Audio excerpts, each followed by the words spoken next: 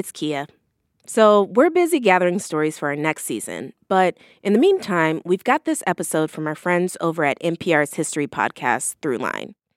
It's about a topic that is very much our vibe, especially this time of year: nostalgia. I'm feeling it because it's the holidays, which makes me think about baking cookies and watching The Wiz.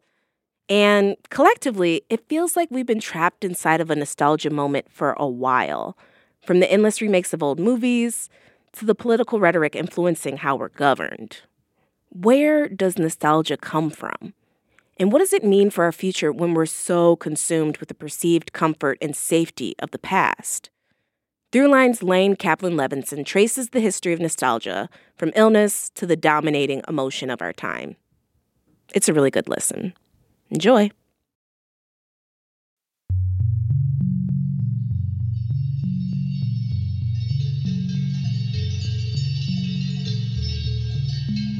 When I was younger, probably about 10 or 11 years old, my grandmother actually gifted me a cassette player for my birthday. At that age, I didn't own CDs or MP3 player or something. I definitely didn't own any cassette tapes. My mom decided to drive me to this store that's called Media Play. It doesn't exist anymore. And I knew that I wanted Daft Punk's 2001 album called Discovery, and so we bought it. This was around September, going into October, and I just listened to it all the time, religiously, constantly. So it was this really crucial moment in my life where a few things converged, like my introduction into music that I really loved, and enjoying a change of season, and being a young person and having that freedom. And to this day, I still listen to that record. It's in my car. I have an older car. It has a tape deck, and so I can pop it in, and kind of transports me back to that time period.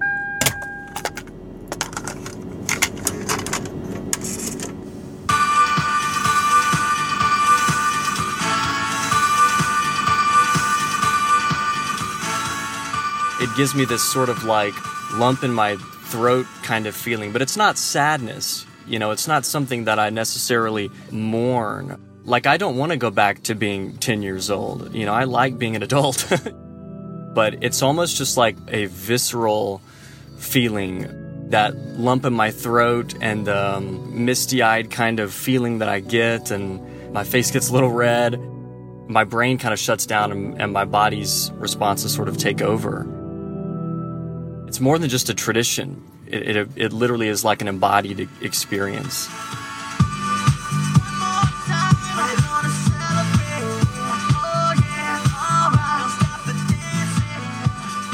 Every year the tape sounds a little bit more worn down. It's a little bit more warped.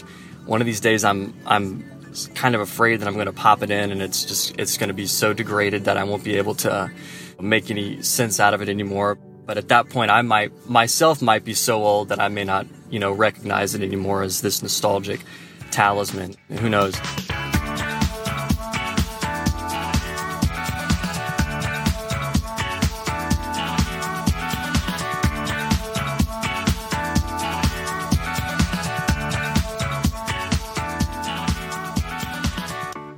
I'm Rand Abdel Fattah.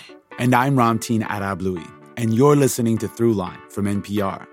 Today on the show, the history of nostalgia and its eternal paradox to both hold us back and keep us going. Producer Lane Kaplan-Levinson takes it from here.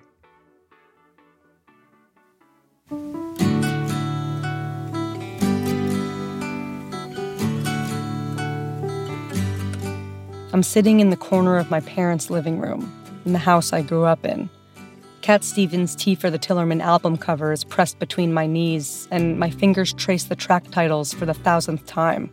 I know the order by heart. Where Do the Children Play? Hard-Headed Woman. Wild World. Sad Lisa, really deep cut. And my favorite, Miles from Nowhere. Miles from nowhere. Guess I'll take my time. Oh, yeah. And when I'm leaned up against the pulsing speakers, It's just me, Cat Stevens, and the Tillerman, whoever that is. It's just us. Miles from nowhere. I guess I take my time. Oh, yeah. To reach there. That's where I'm transported when I hear this album. It's like a trap door or a chute that plucks me from the present moment and punts me back to that general time, my childhood.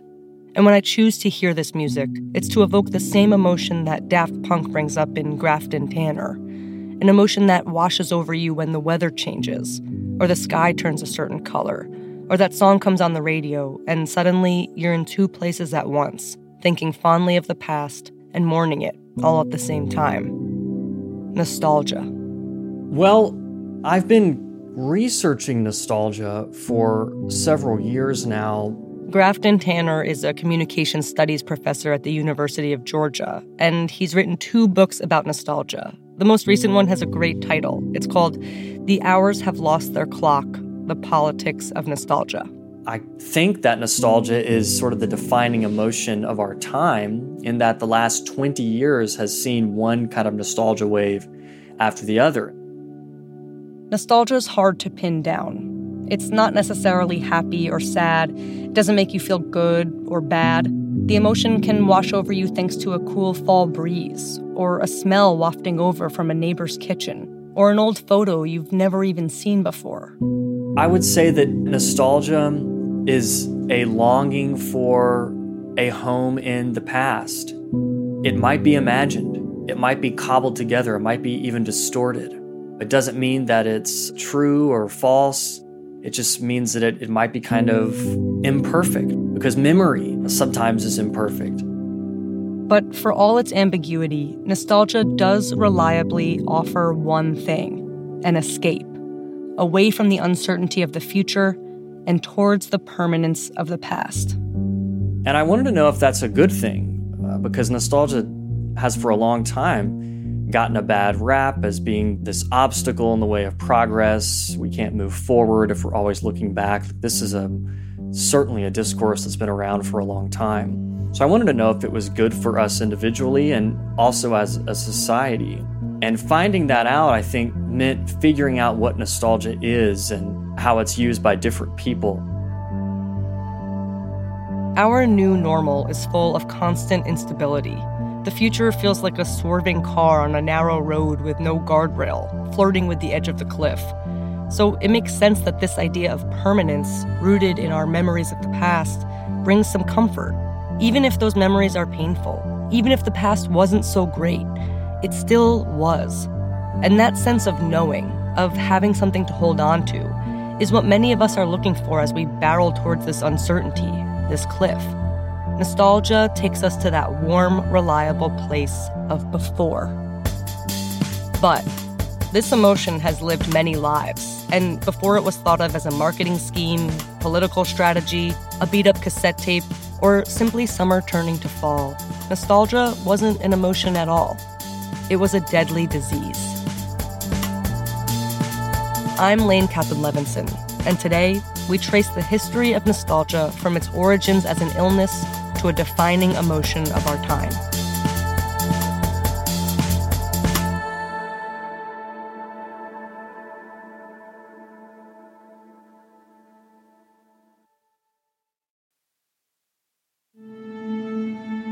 Part 1. Mother's Milk. Nevertheless I long, I pine all my days, to travel home and see the dawn of my return. And if a God will wreck me yet again on the wine-dark sea, I can bear that too, with a spirit tempered to endure. Much have I suffered, labored long and hard by now, in the waves and wars. Add this to the total. Bring the trial on. Homer, The Odyssey.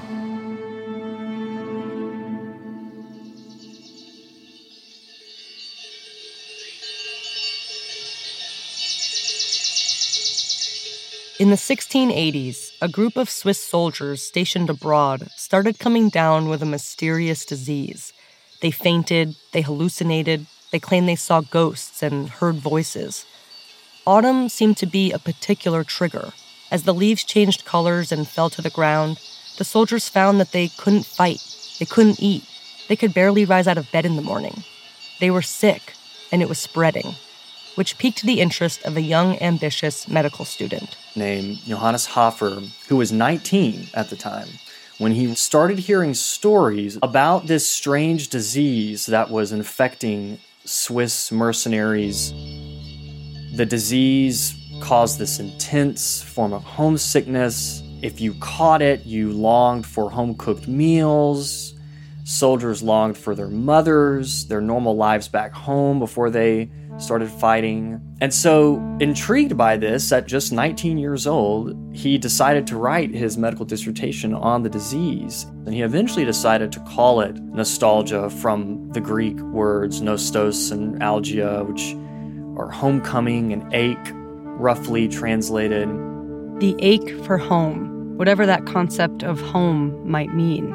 Johannes Hofer's dissertation gave a name to this unnamed disease and went on to describe its symptoms, which, in addition to seeing ghosts, included sadness, disturbed sleep, weakness, hunger, thirst, heart palpitations, frequent sighs, and, quote, stupidity of the mind attending to nothing hardly other than the idea of the fatherland. He even wrote that the sick people who have nostalgia, when they are sent forth to foreign lands with alien customs, do not know how to accustom themselves to the manners of living, nor to forget their mother's milk. And without treatment, so the stories go, many of these mercenaries died from nostalgia. There were conflicting opinions about what actually caused nostalgia. Hofer thought it was nerve vibrations that viscerally channeled the homeland, or more specifically, the quite continuous vibration of animal spirits through those fibers of the middle brain in which impressed traces of ideas of the fatherland still cling. Other doctors argued it was caused by changes in atmospheric pressure, while others claimed it was caused by cowbells. Yes, cowbells, which were apparently clanging incessantly throughout the Swiss countryside and were thought to cause eardrum damage. Cowbells were the noise pollution of the day, but they were also desperately missed when not in earshot, the sound of home. So whether it was pressure changes, cowbells, or various other theories of the root cause of the disease, Hofer said there was basically only one cure that would actually work. Unless the sufferer was sent back home, then the condition could be fatal and the person who had nostalgia could die. It's impossible to know whether these Swiss soldiers were actually dying from nostalgia, but some of their death certificates said as much, and military physicians and generals were extremely concerned with these kinds of outbreaks, especially because Hofer's proposed cure was a no-go. They didn't really want to send soldiers back home or mercenaries back home because then they wouldn't have men of fighting age. And so they tried to prevent nostalgia from spreading to begin with. And what they would do is they would ban certain songs from being whistled.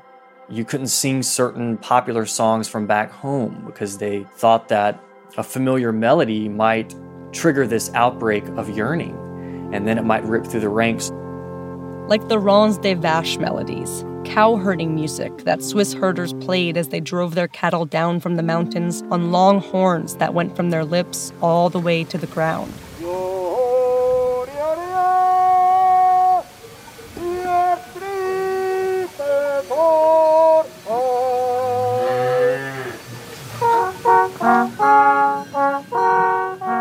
This music was such a nostalgia trigger that playing, singing, or merely whistling the tune could get you killed.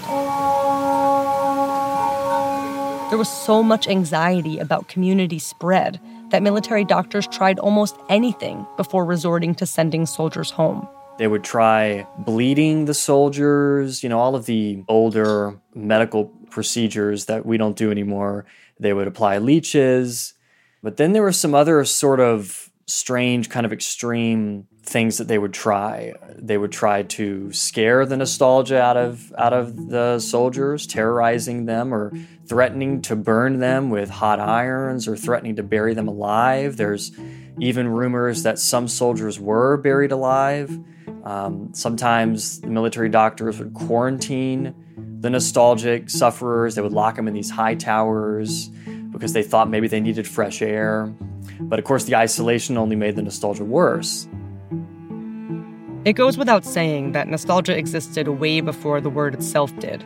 People fought wars, people left home, people got homesick, and yearned for an idea of home that no longer exists or never existed at all.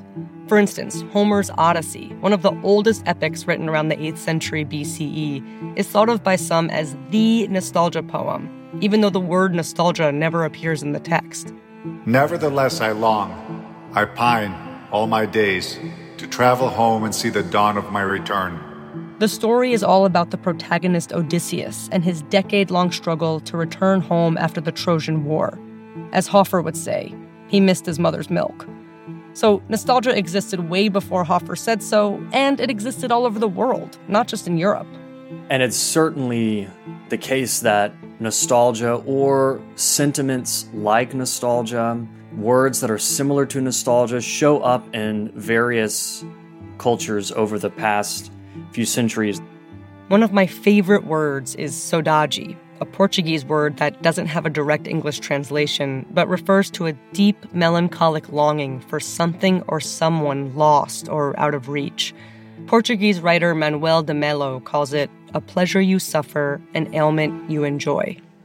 O sal das minhas lágrimas de amor criou o mar que existe entre nós dois para nos unir. And nostalgia is clearly not just a Western phenomenon. There's versions of the idea in Japan, India,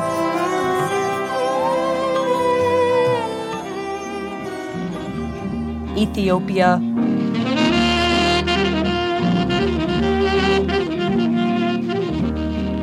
all over the world.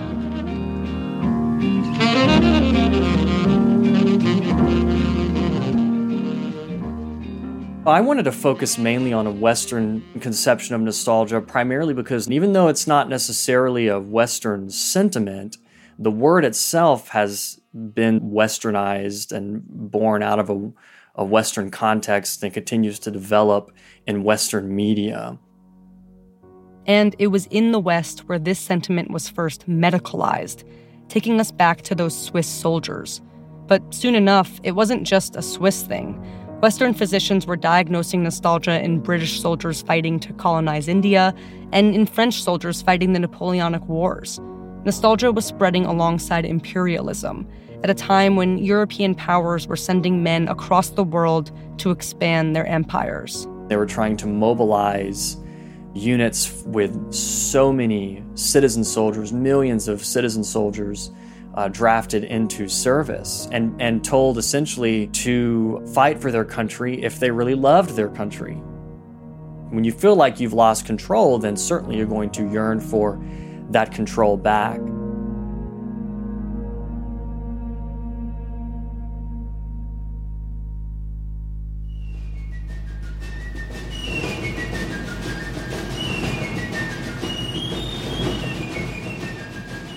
Nostalgia also showed up years later in American soldiers during the Civil War.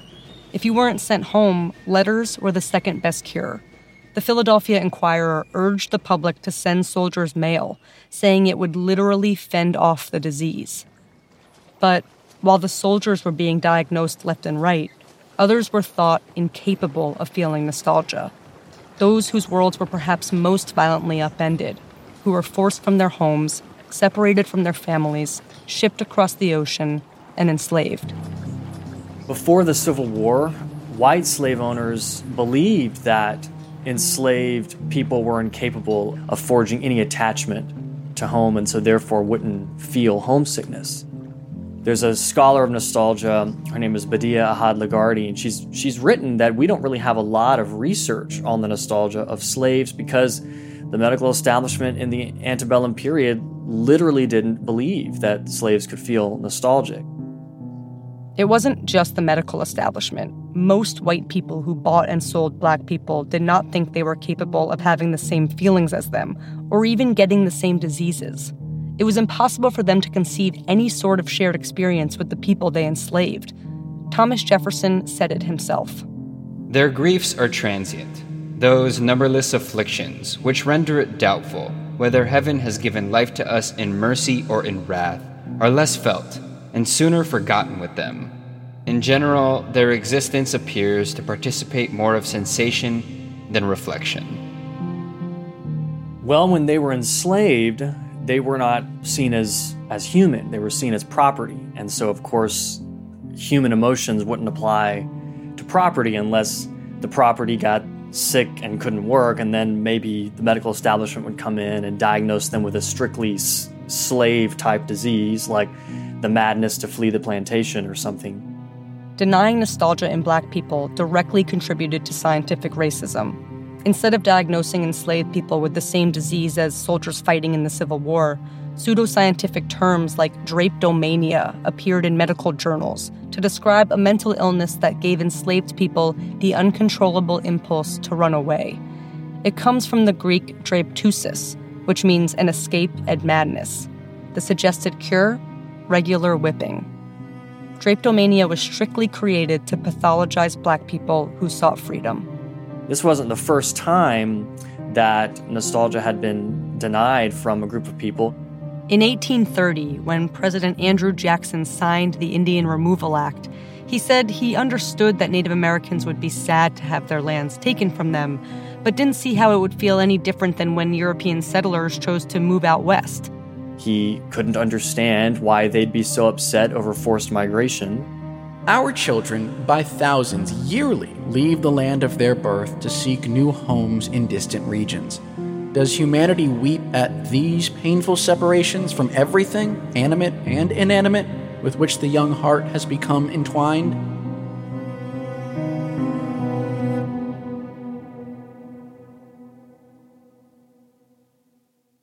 Nostalgia was wildly misunderstood. It was withheld from many who experienced it and falsely diagnosed as a deadly disease in others, like soldiers on the battlefield. And this narrow view continued, along with the only known cure, to return people home. Problem was, it didn't work. When, of course, the citizen soldiers went back to being just citizens, they brought the nostalgia with them, so to speak. They yearned for home. When they came back home, home had changed. And war had changed them. And so nostalgia used to be an ally to them at war, and its ghost kind of followed them back home and sort of haunted them. And so you could, if you wanted to trace nostalgia as this spreading agent, it kind of spreads from the military out into society. And perplexed the medical community yet again. If nostalgia was thought of as homesickness, but returning home didn't cure the disease, then they were back to square one. Not to mention the fact that doctors never found a sick bone in any soldier's body. So what was nostalgia? It wasn't just about war, and it wasn't just about home. It's almost as if it had more to do with time than with place. It was about change. There were currents that started to shift nostalgia from a disease to an emotion. When we come back, nostalgia ditches war for romance.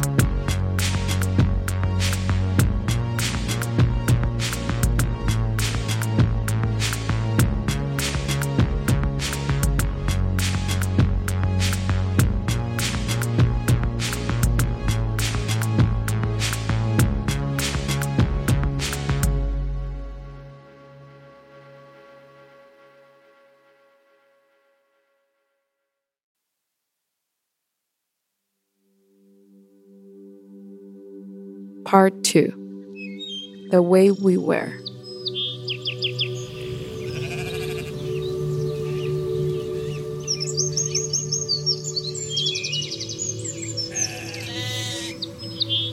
What, though the radiance, which was once so bright, be now forever taken from my sight?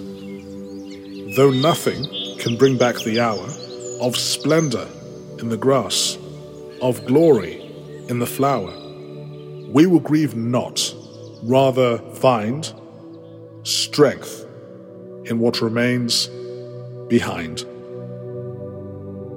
William Wordsworth.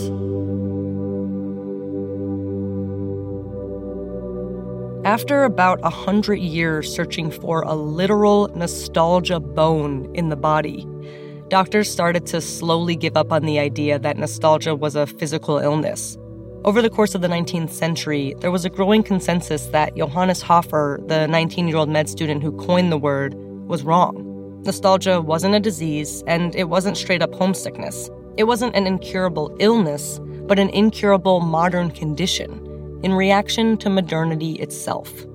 There was some thought that maybe progress and industrialization might eradicate nostalgia, but this really wasn't the case.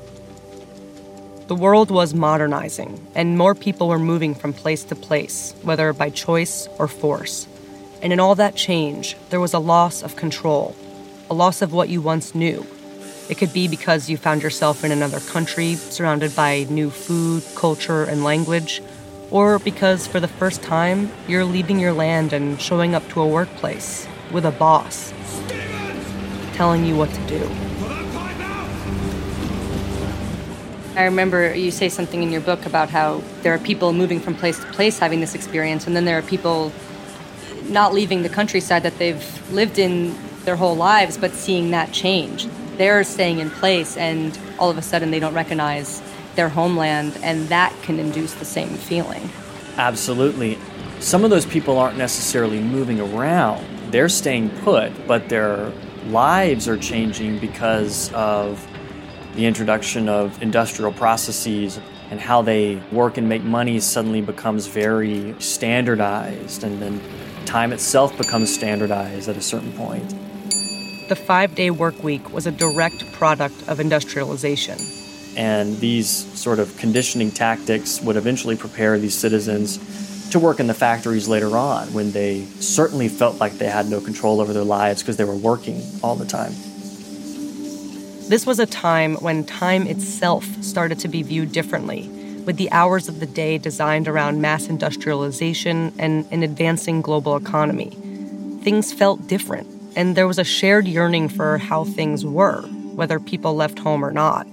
Nostalgia was showing up in factory workers, students, migrants, people adapting to a modernizing world. And this rise of industry naturally came with a counterculture movement: romance.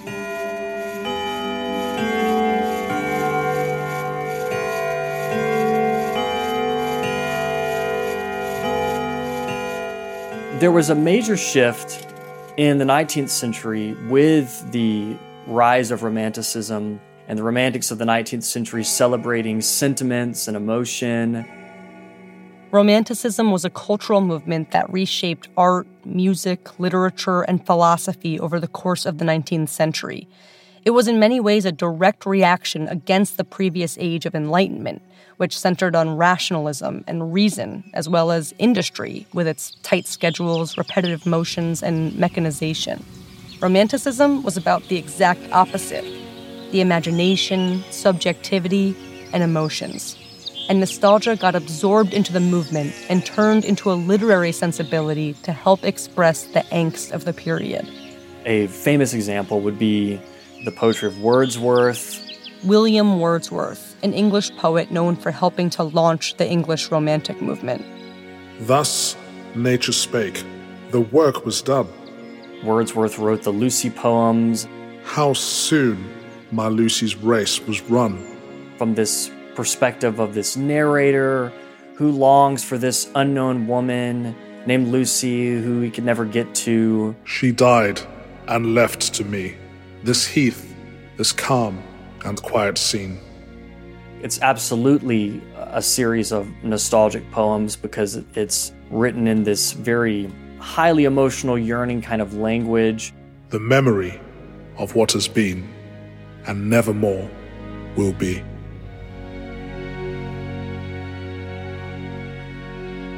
Romantic nostalgia was also crucial to the building of nations, the yearning for some long-lost homeland that would turn a nation's past or its history into what we would call like a heritage or something. As an example of that, I'm often reminded of the Notre Dame Cathedral. Its constant preservation and restoration is one symptom of France's nostalgia for its own heritage, and a very romantic nostalgia at that. Victor Hugo's novel, for example, Hunchback of Notre Dame, which came out in the 1830s, is essentially like Notre Dame propaganda written in this romantic way. At the time, Notre Dame was in huge disrepair and an eyesore to residents. And Victor Hugo was not only a French writer, but an architectural preservationist who in the 1800s started to see Gothic-era buildings being demolished across Paris. Hugo was determined to save Notre Dame, and in 1831 published a novel set in the 1400s, the Gothic era, about Quasimodo, the bell ringer and foremost lover of the cathedral. And the cathedral was not only society for him, but the universe and all nature beside. He dreamed of no other hedgerows than the painted windows, always in flower. No other shade than that. That nostalgia for the cathedral in particular sparked interest in the 1830s for restoring Notre Dame. Of no other mountain than the colossal towers of the church. Of no other ocean than Paris, roaring at their bases. It worked. In 1844, the restoration project began. The irony there is that the constant restoration of that particular cathedral, built upon this nostalgic, romantic impulse, actually increases the risk of the cathedral falling victim to things like fire, which is what we think happened in 2019 when Notre Dame burned. That was actually a result of it being restored too much, or there was an attempt to renovate it too much. And it's kind of this lesson we can learn about trying to restore the past completely and fully, and that it might actually end up in destruction of the thing that we long for.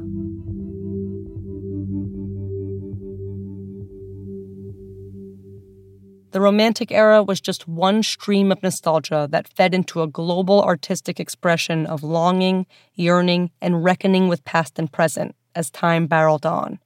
As the world continued to rapidly change and old ways of life slipped through people's fingers, they grasped onto what was left. Memories. Memories of where they'd been, what they'd had, and who they used to be.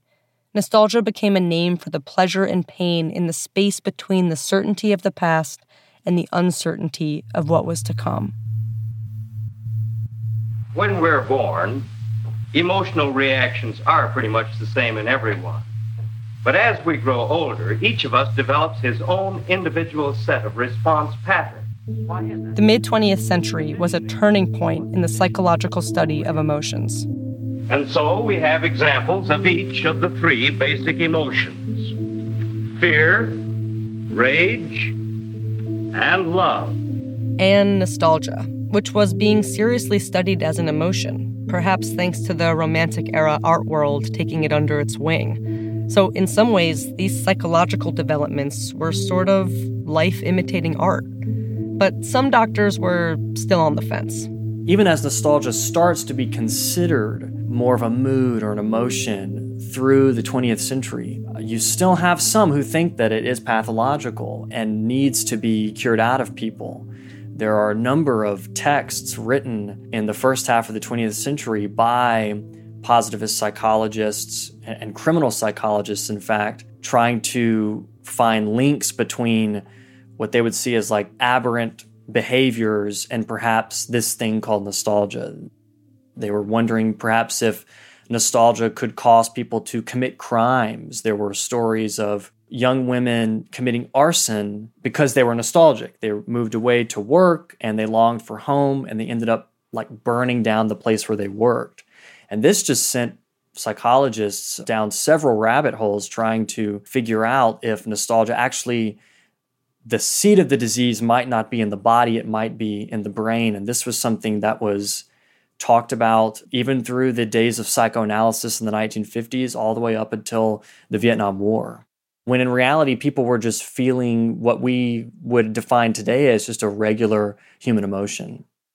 Except for a few rogue psychologists, by the mid-1950s and 60s, nostalgia was no longer considered a malady, but a mood. This shift chipped away at the stigma previously associated with being nostalgic, and it became more and more culturally accepted, if not embraced. And once that was the case, nostalgia became more than a mood. It became marketable.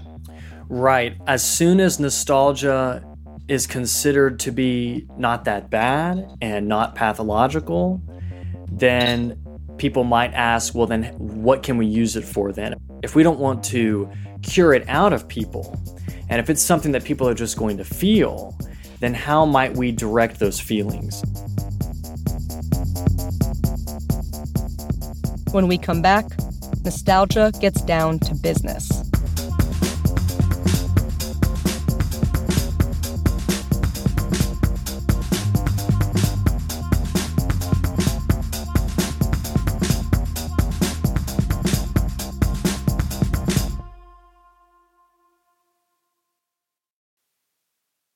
Part 3, The Nostalgia Tale.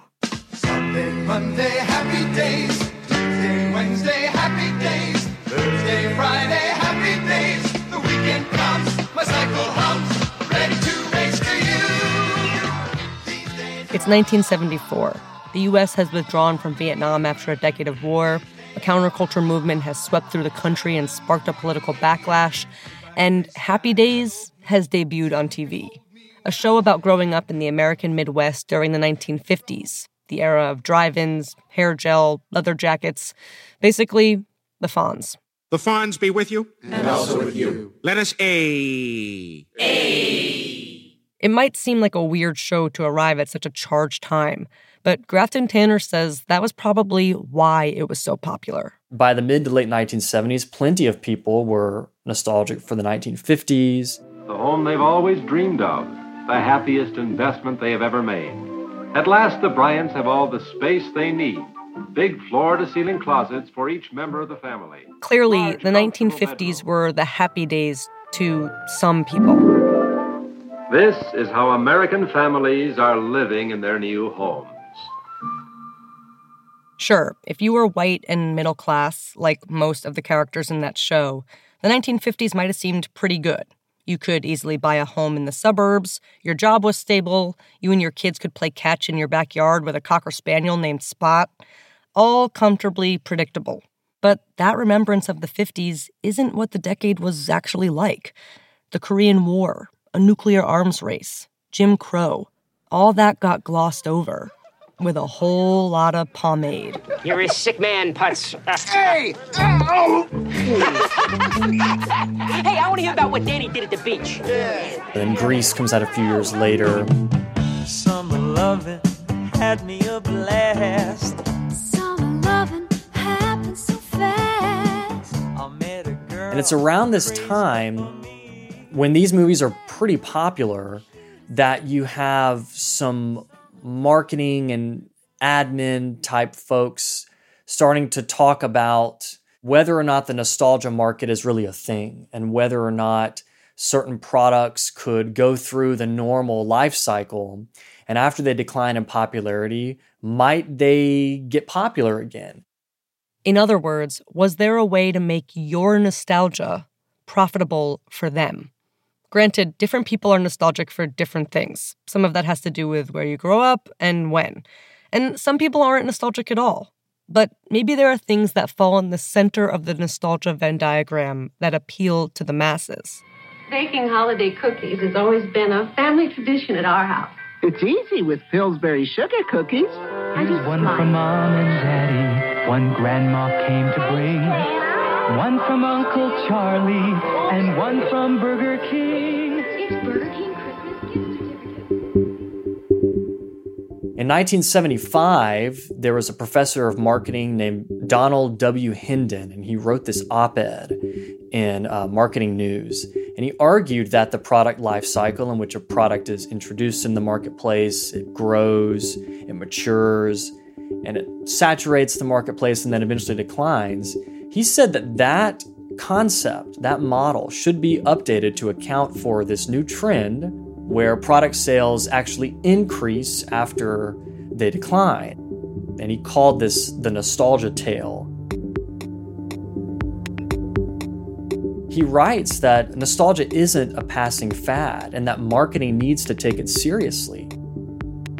And maybe instead of always trying to find something new to sell, we can sell something that people haven't seen in a while, and they're going to like it because they're going to feel nostalgia for it once we reintroduce it into the marketplace. And that, of course, has not slowed. I mean, no. I think... Wow, no way.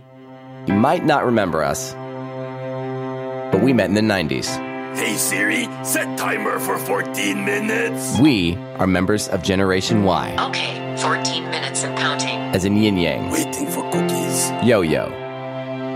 Anyone, listening to this now can just think about what we're experiencing today when it comes to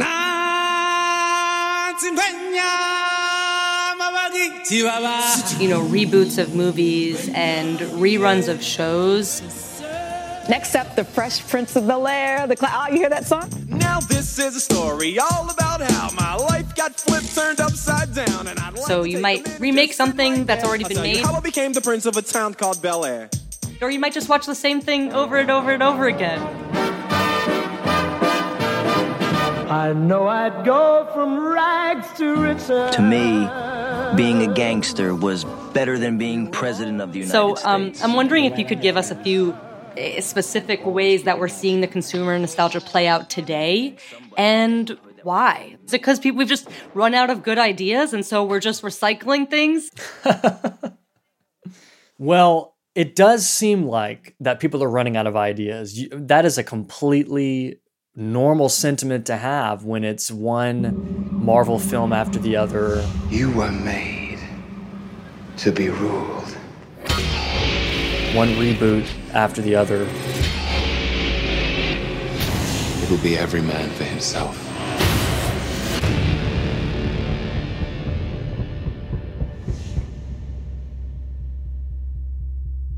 There was a scholar of nostalgia named Fred Davis. He wrote a book in the 1970s called Yearning for Yesterday.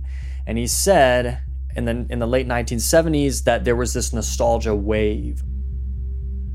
I would argue that we are also experiencing a nostalgia wave. I'll be frank with you. I kind of thought it would have crested and fallen apart by now, because you could trace this wave back some 20 years. That's one of the reasons why I believe that nostalgia is sort of the defining emotion of our time, in that the last 20 years has seen one kind of nostalgia wave after the other. And they all kind of tend to follow major crises. The plane just what? It's a 737. 9/11 and the nostalgia for the American homeland that used to be. The craziest day they have ever seen in these markets. Veteran traders saying they've never seen. Or the Great Recession, the 2008 global collapse of the economy, and the nostalgia for some kind of safety and stability. When did the world change? Check your camera. And then, of course, COVID-19. Snapshots in time that now feel a lifetime away. A concert, a walk with a friend, a family get-together, a new haircut. And so it makes sense why people would want to seek these things out, because they're comfortable in times of chaos and crisis. Why does that lend itself to nostalgia? Well, if you take the COVID pandemic, this major global crisis in which lives didn't only change drastically, they changed really quickly. One minute you're living your life and the next minute you were locked down. When one's life world changes that drastically, that's where nostalgia shows up. And so if a crisis is big enough to change your daily life, the way that you live and interact with other people, how you make your money, how you survive, how you socialize, if something comes along and affects you and changes all of those things, then you're going to naturally yearn for the stability that you had before. Because even if it didn't seem stable at the time, well, gosh, things are so much more unstable now. I'd give anything to go back then. So in the midst of that shock, when you lose control and lose the daily routine of your life, which is your reality, then we'll turn to nostalgia to weather the crisis. It's one of the reasons why you have something like a Space Jam reboot.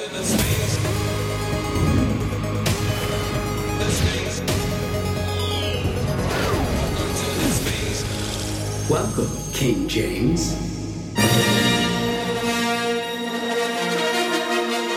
Or one Star Wars film after the other.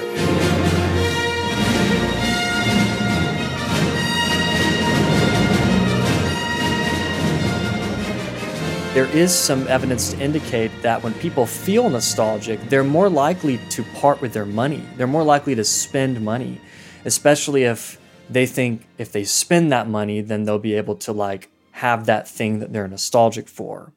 And so I don't think there's any accident at all that these large media companies like Disney, Warner Brothers are making films loaded with nostalgic references because they know that they're going to attract people's attention. And Grafton says this nostalgia baiting has inevitably seeped into other parts of our lives, including our politics. Probably the best, most recent example of nostalgia in politics would be Donald Trump, who promised to make America great again, a phrase that still has currency with many of his supporters. It's a phrase he borrowed from Ronald Reagan's 1980 campaign. For those who've abandoned hope, we'll restore hope and we'll welcome them into a great national crusade to make America great again.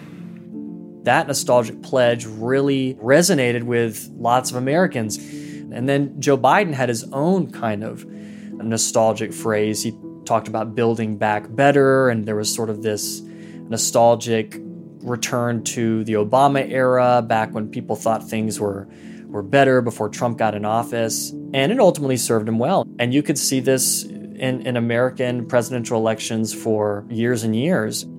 So it's really everywhere now, and it's interesting because it's capitalizing on this thing that has evolved from being seen as a bad thing to a mostly good thing, and then it kind of saturated the market. So I'm wondering what type of impact you think that has on how the everyday person relates to and views nostalgia, because they're starting to see it as something that's commodified.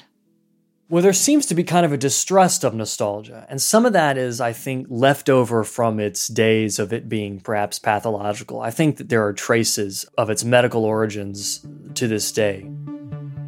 A leftover belief that one's nostalgia could drive them to utter destruction, and if enough people in a population are nostalgic, that might lead to the end of that country or that group of people or whatever. And so I think a lot of our distrust of nostalgia comes from the way that it's been used in politics and by the private sector, because it does seem kind of gimmicky. I mean, the Space Jam reboot doesn't seem like a movie. It seems like it's designed to just make the company money, and like that's it.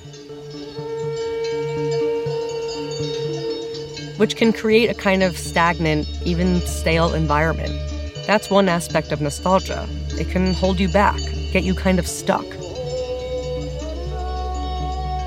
And as undesirable as that might sound to you, it sounds pretty good to politicians and corporations who are doing everything they can to tap into that nostalgia and, almost like a drug, keep you with them. They want to keep people in somewhat of a low-level nostalgic state or in a state of agitation or anger. So they're constantly scrolling on Twitter.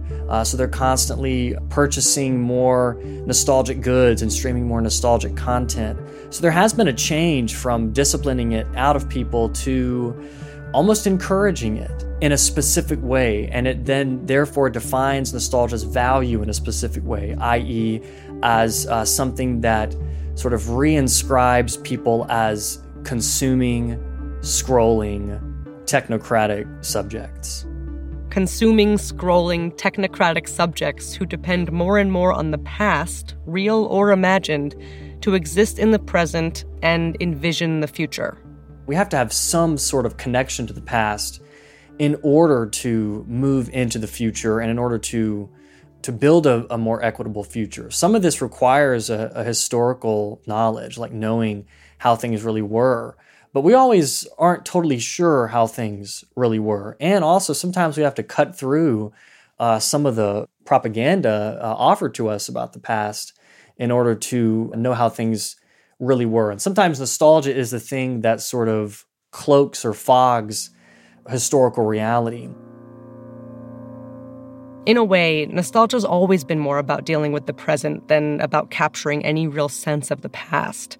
And while it can be used to manipulate and deceive, it can also help us cope with all these other emotions we have, like loneliness, sadness, anger, grief. Especially at a time when so many people are not just grieving the loss of loved ones during the pandemic, but also in sort of a long-term grieving process as it comes to, when it comes to like the environment or something. We have to face down this horrible thing called global warming, and it kind of feels like that we're always already grieving the end of the world.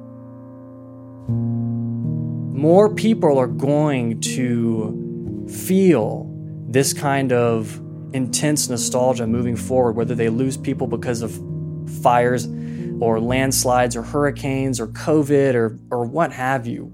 It's a crazy world, and things seem to only be getting stranger and weirder and worse. We're going to have to get used to feeling this way, and we're going to have to know what to do with all of that nostalgia. So, will nostalgia help build our future or destroy it? It's probably not one or the other, because like our memories, nostalgia is a jumbled kaleidoscope of things that fade and morph. Things that, however imperfect, are familiar. And after all these examples of nostalgia and how it's been misunderstood and misused, it's also a lot bigger than that whole debate. The same way that nostalgia doesn't make you feel good or bad, nostalgia probably isn't good or bad. It's just something that's deep inside of us that we can't really control, but that if we want, we can conjure. For me, it's Yusef Cat Stevens, yes, but it's also an old pillowcase I stole from my grandpa's house years before he died. My grandpa and that house had such a particular smell, and somehow, after all these years, maybe because I don't wash it, the pillowcase is still swimming in it. It's like a magic trick that tricked time, tricked loss, tricked grief. My grandpa perfume.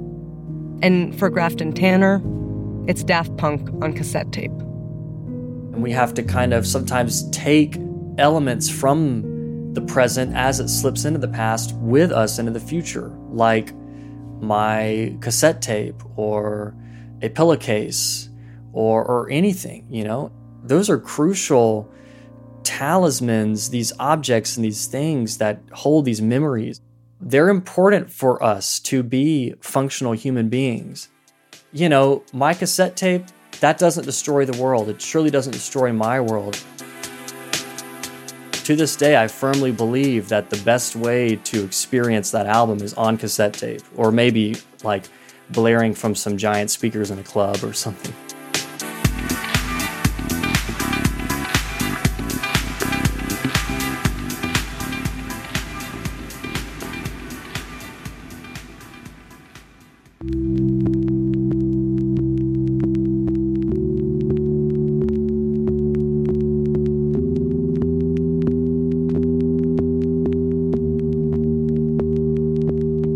That's it for this week's show. I'm Rand Abdel Fattah.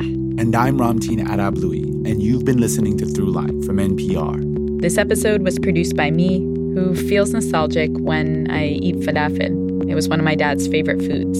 And me, who feels nostalgic whenever I hear 90s hip-hop. And Lawrence Wu, and I am nostalgic about the summers I spent in my parents' homeland. Lane Kaplan-Levinson, and I have shared enough for one day. Julie Kane, and I'm nostalgic right now for this giant redwood tree that just got cut down next door to my house. Victor Ives, and I'm nostalgic for baseball games at Dodger Stadium with my father. Yolanda Sangweni, and I feel nostalgic whenever I eat chicken wings from a Chinese restaurant. It reminds me of Friday nights at my mom's tiny apartment in Harlem, where she would order Chinese food and host these boisterous get-togethers where everybody talked politics. Those chicken wings continue to be a delight to the senses. Adriana Tapia. And lately, I've been listening to Shakira's first albums a lot, like more than usual. So I've been feeling deeply nostalgic about red hair, antología, pre-crossover era Shakira. Miranda Mazariegos, and I'm nostalgic about spending summers by the lake when I was a child. Tamar Charney. Vinegar, or anything that smells like darkroom chemicals, can make me really nostalgic for the days before photography, music, and pretty much everything else became digital ones and zeros. Anya Steinberg, and I'm nostalgic for the holiday Harry Potter movie marathons on TV. Fact-checking for this episode was done by Kevin Vogel. Thank you to Farai Masika, Dimitri Apesos, Avi Wolfman-Arendt, Michael Bars, Renat Tahan, and our own Victor Iveas for their voiceover work. Also thanks to Marie Abe and Anya Grunman. Our music was composed by Ramteen and his band Drop Electric, which includes Naveed Marvi, Sho Fujiwara, Anya Mizani. This episode was mixed by Alex Drewenskas. Finally, if you have an idea or like something you heard on the show, please write us at throughline@npr.org or hit us up on Twitter @throughlinenpr. Thanks for listening.